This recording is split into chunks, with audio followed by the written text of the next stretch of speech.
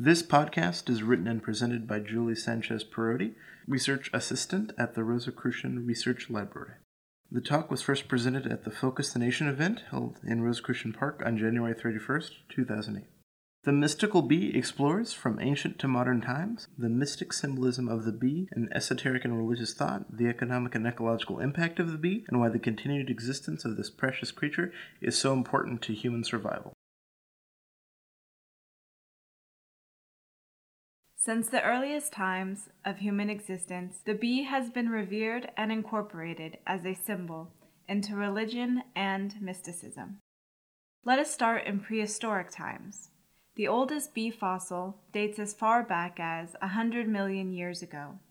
Bee fossils are primarily encased in ancient tree sap, also known as amber. These fossils are found mainly in Europe, especially off the Baltic coast. In 300 BCE, a Greek astronomer and sailor named Pytheas discovered these fossils on the Baltic coast and notes them in his journal, which was translated by William Hay in 1755. It reads, "The bee, enclosed and through the amber seen, seems buried in the juice which was its own.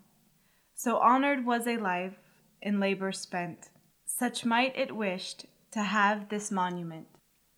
From these fossils, scientists have noted that the bee really hasn't evolved much over millions of years. Scientists have even recently discovered, by dissecting one of these ancient bees trapped in amber, that the prehistoric bee still has the same digestive bacteria as our present-day bee. Before the bee was the pollen-collecting bee we know now, it was more like a specialized type of wasp. They fed on smaller insects and most likely hung around flowers, eating the smaller insects which were covered in pollen. Over time, these insect-preying evolutionary bees must have grown more accustomed to the pollen that was on the smaller insects than the insects themselves.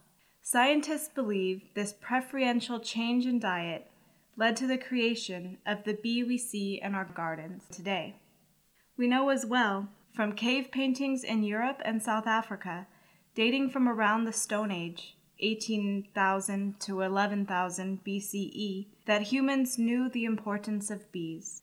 In one particular cave, known as the Arana Cave in Valencia, Spain, we discovered that prehistoric humans gathered honey from wild hives. They would use rope ladders to access the hives and animal skin to protect them from stings. They gathered the honey in pouches and lowered them down to a person waiting below.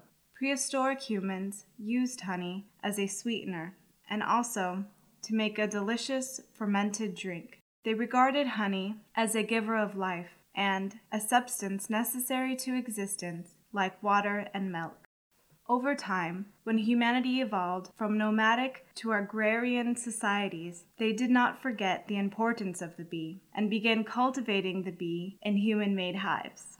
Ancient Egyptians must have known from the earliest times, the pre-dynastic era, about the communal life of bees. They must have realized that one bee, the queen bee, was larger in size than all other bees of the hive, because in approximately 3500 BCE, the ancient Egyptians chose to use the bee as a royal hieroglyphic symbol for Lower Egypt.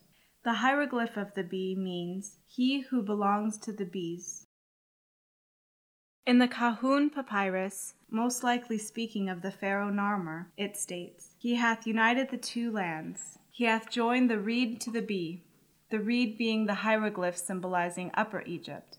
Later in history, the bee was also used for a royal symbol by the Chaldeans, and much later in France by Napoleon. In Egyptian religion and mythology, bees were thought of as the living tears of the sun god Ra, and bees are still, in esoteric thought, connected with solar symbolism and with fire. Bees were also associated with the goddess Neith, whose temple was known as the Pur-Bit, meaning house of the bees. We also know that honey was used in ancient Egypt for rituals and during the mummification process. When the ancient Egyptians began keeping bees, they did so in hives made of woven wicker cylinders covered with clay. They would use these bees for pollination, transporting the hives from crop to crop on rafts up and down the Nile River. In Mesopotamia, which includes the ancient inhabitants of the Euphrates Valley and ancient civilizations such as Babylonia, Sumeria, and Assyria, there is evidence that there was an acknowledgement of bees, and there is evidence of beekeeping. Honey is mentioned frequently in inscriptions and was in high demand for libations in religious rituals. Archaeologists also know that wax from hives was used as early as 2050 BCE for the casting of bronze statues. In India, the oldest of the sacred books, the Rigveda hymns, estimated to be compiled between 2000 and 3000 BCE, alludes to honey and to bees. As the gods Vishnu, Krishna, and Indra were known as the Madhava, the nectar-born ones.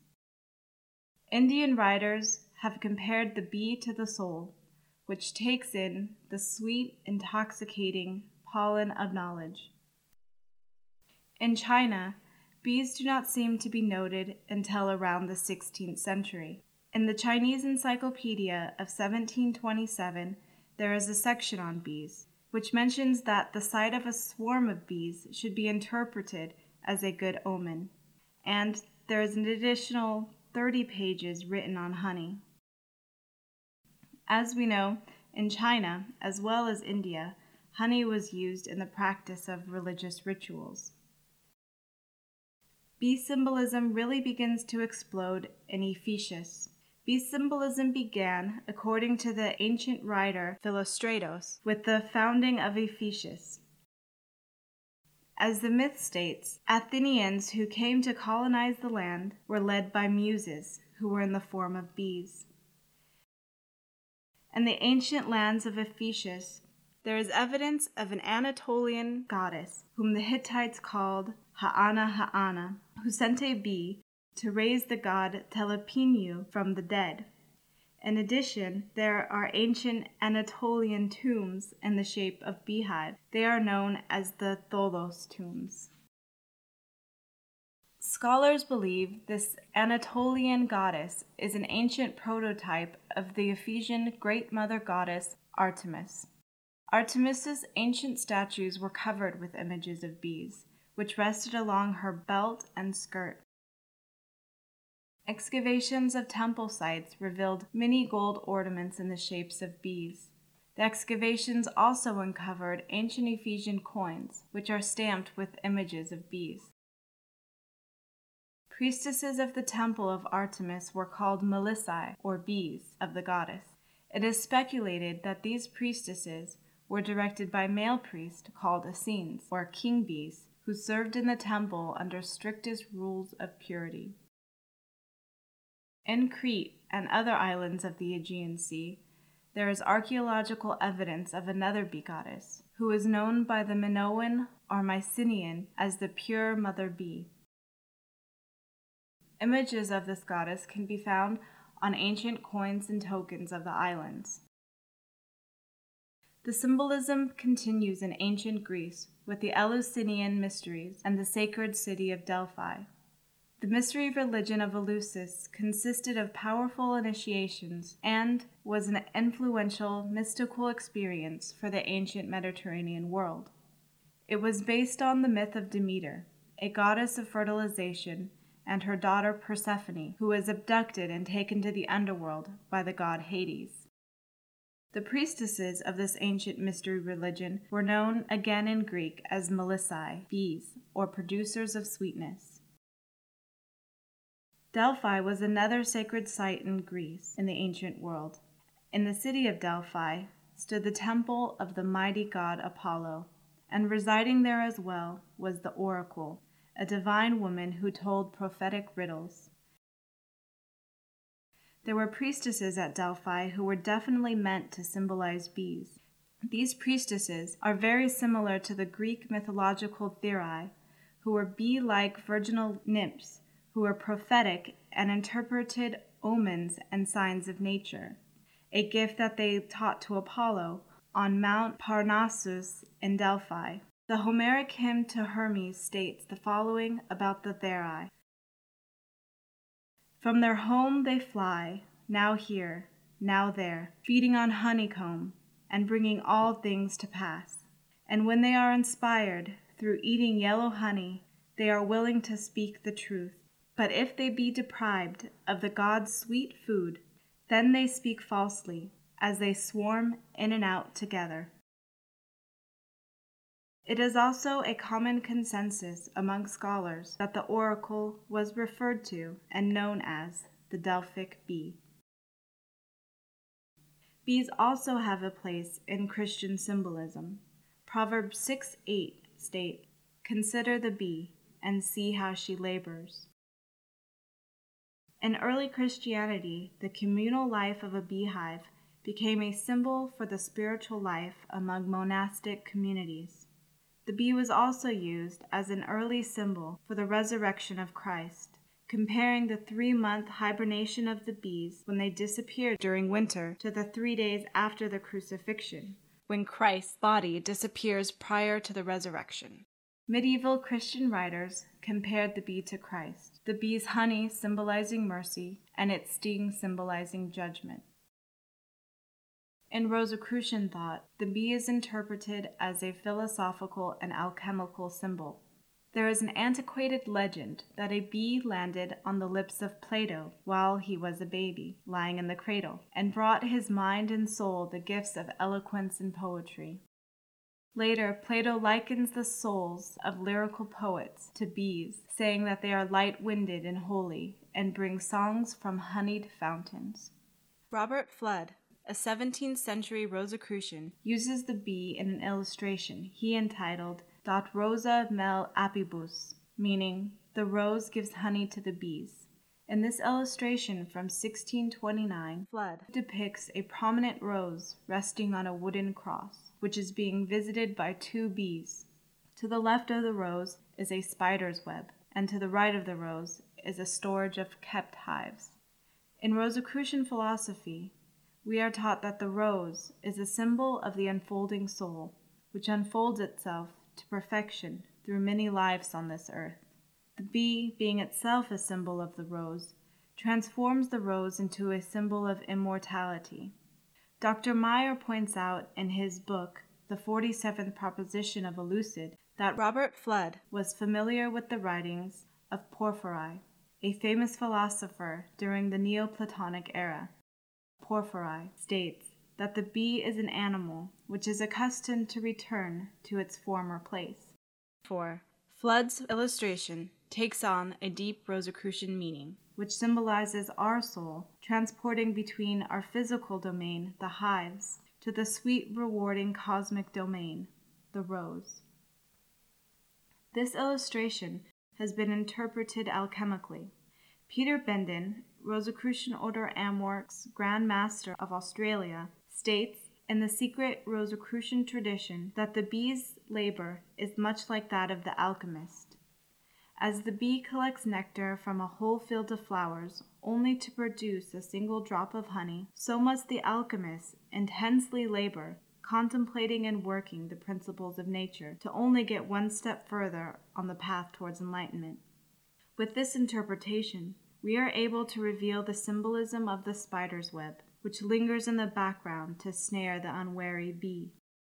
In practicing spiritual alchemy, the mystic must always be aware of pitfalls and vices that must be broken. The spider's web then becomes a symbol of distraction and lack of focus.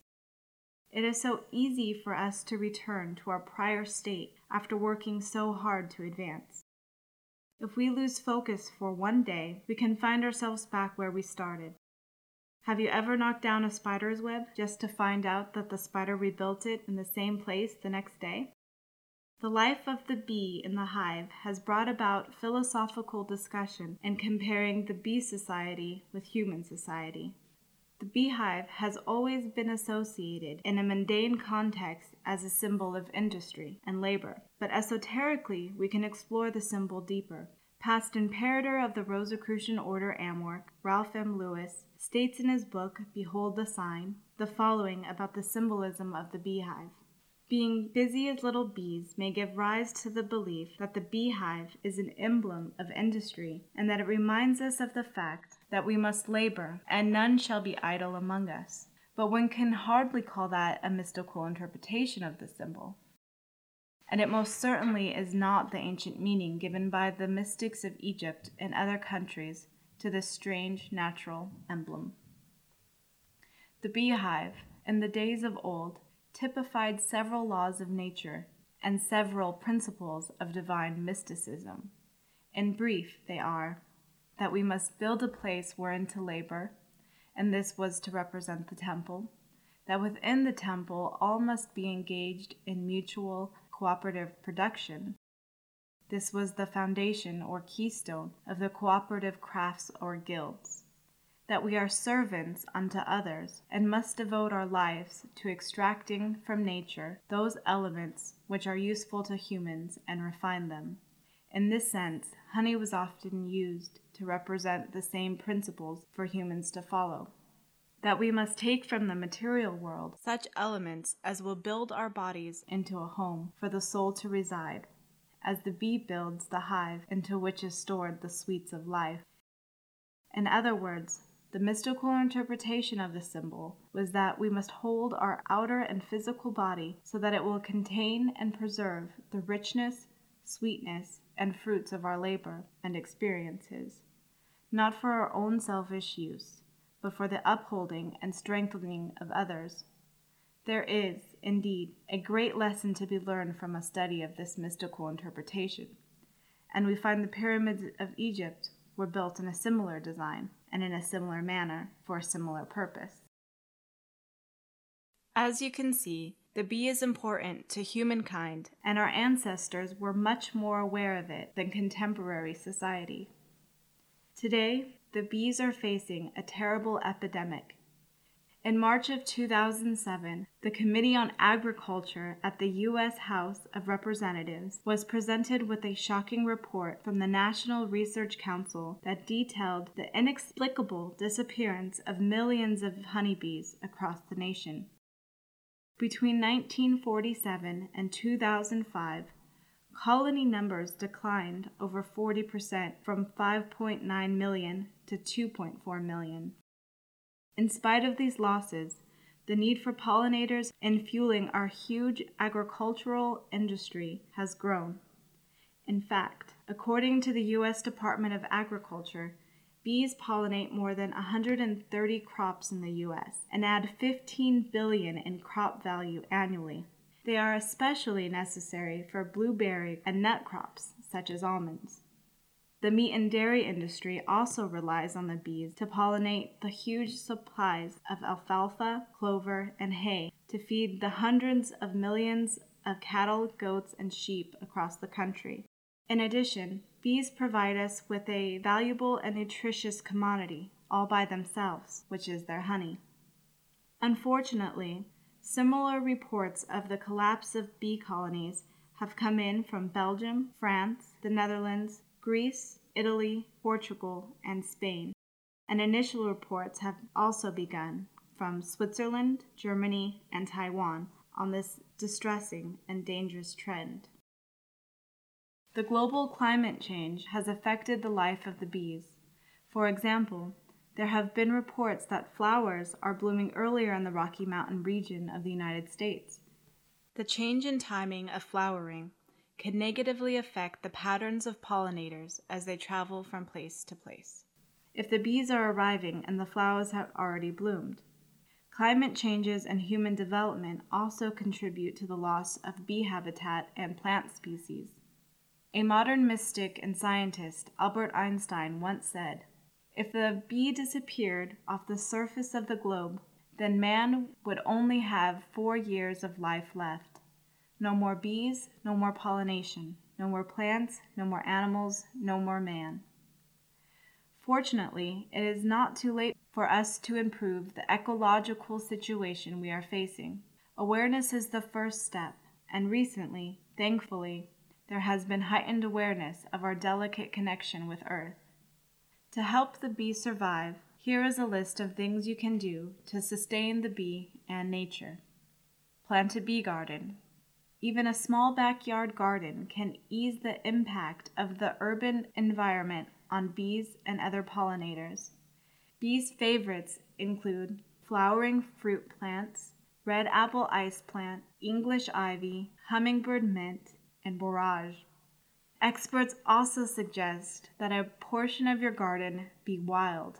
Dandelions and other wild flowering plants are just as attractive to the pollinators as our cultivated varieties. You can buy locally produced antibiotic-free honey. The best way to help keep bees available for agricultural pollination is to keep beekeeping viable, and the best way to help your local beekeepers is to buy honey. Buying locally not only supports area beekeeping, but also reduces transportation fuel and overhead costs. Make sure to ask the grocer or beekeeper selling the honey to affirm that no antibiotics were used in the hives. Eat organically grown, pesticide-free foods and garden without pesticides. Pesticides affect bees and have led to the decline of many colonies. They also are not so healthy for us. In your own gardening, if synthetic chemical pesticides absolutely must be used, it is suggested to apply them at dusk when the honeybees are not present. You can raise bees yourself. This will increase the overall number of bees. Classes are available on beekeeping at many extension schools or through your local Beekeepers Association. Looking into and getting involved in your local Beekeepers Association, you will see for yourself the intriguing nature of bees. Communicate your concerns to lawmakers. Let your elected representatives and administrators know on all levels that you are deeply concerned about the current disappearance of the bee and the related ecological phenomena. You do not have to propose a solution. Just ask them to investigate and support even further steps being taken to study and reverse the situation. In addition to all these, all sound, sustainable, and green practices are useful in slowing global climate change and restoring the balance of the ecosystem. These include less driving, using public transportation or carpooling, recycling, using washable rather than disposable dishware, planting native, sustainable gardens, replacing incandescent lights with energy-efficient LED bulbs, and shopping for locally grown organic foods. These and other sustainable practices can only help in restoring a healthy environment for the vanishing bees and for all of us on the planet.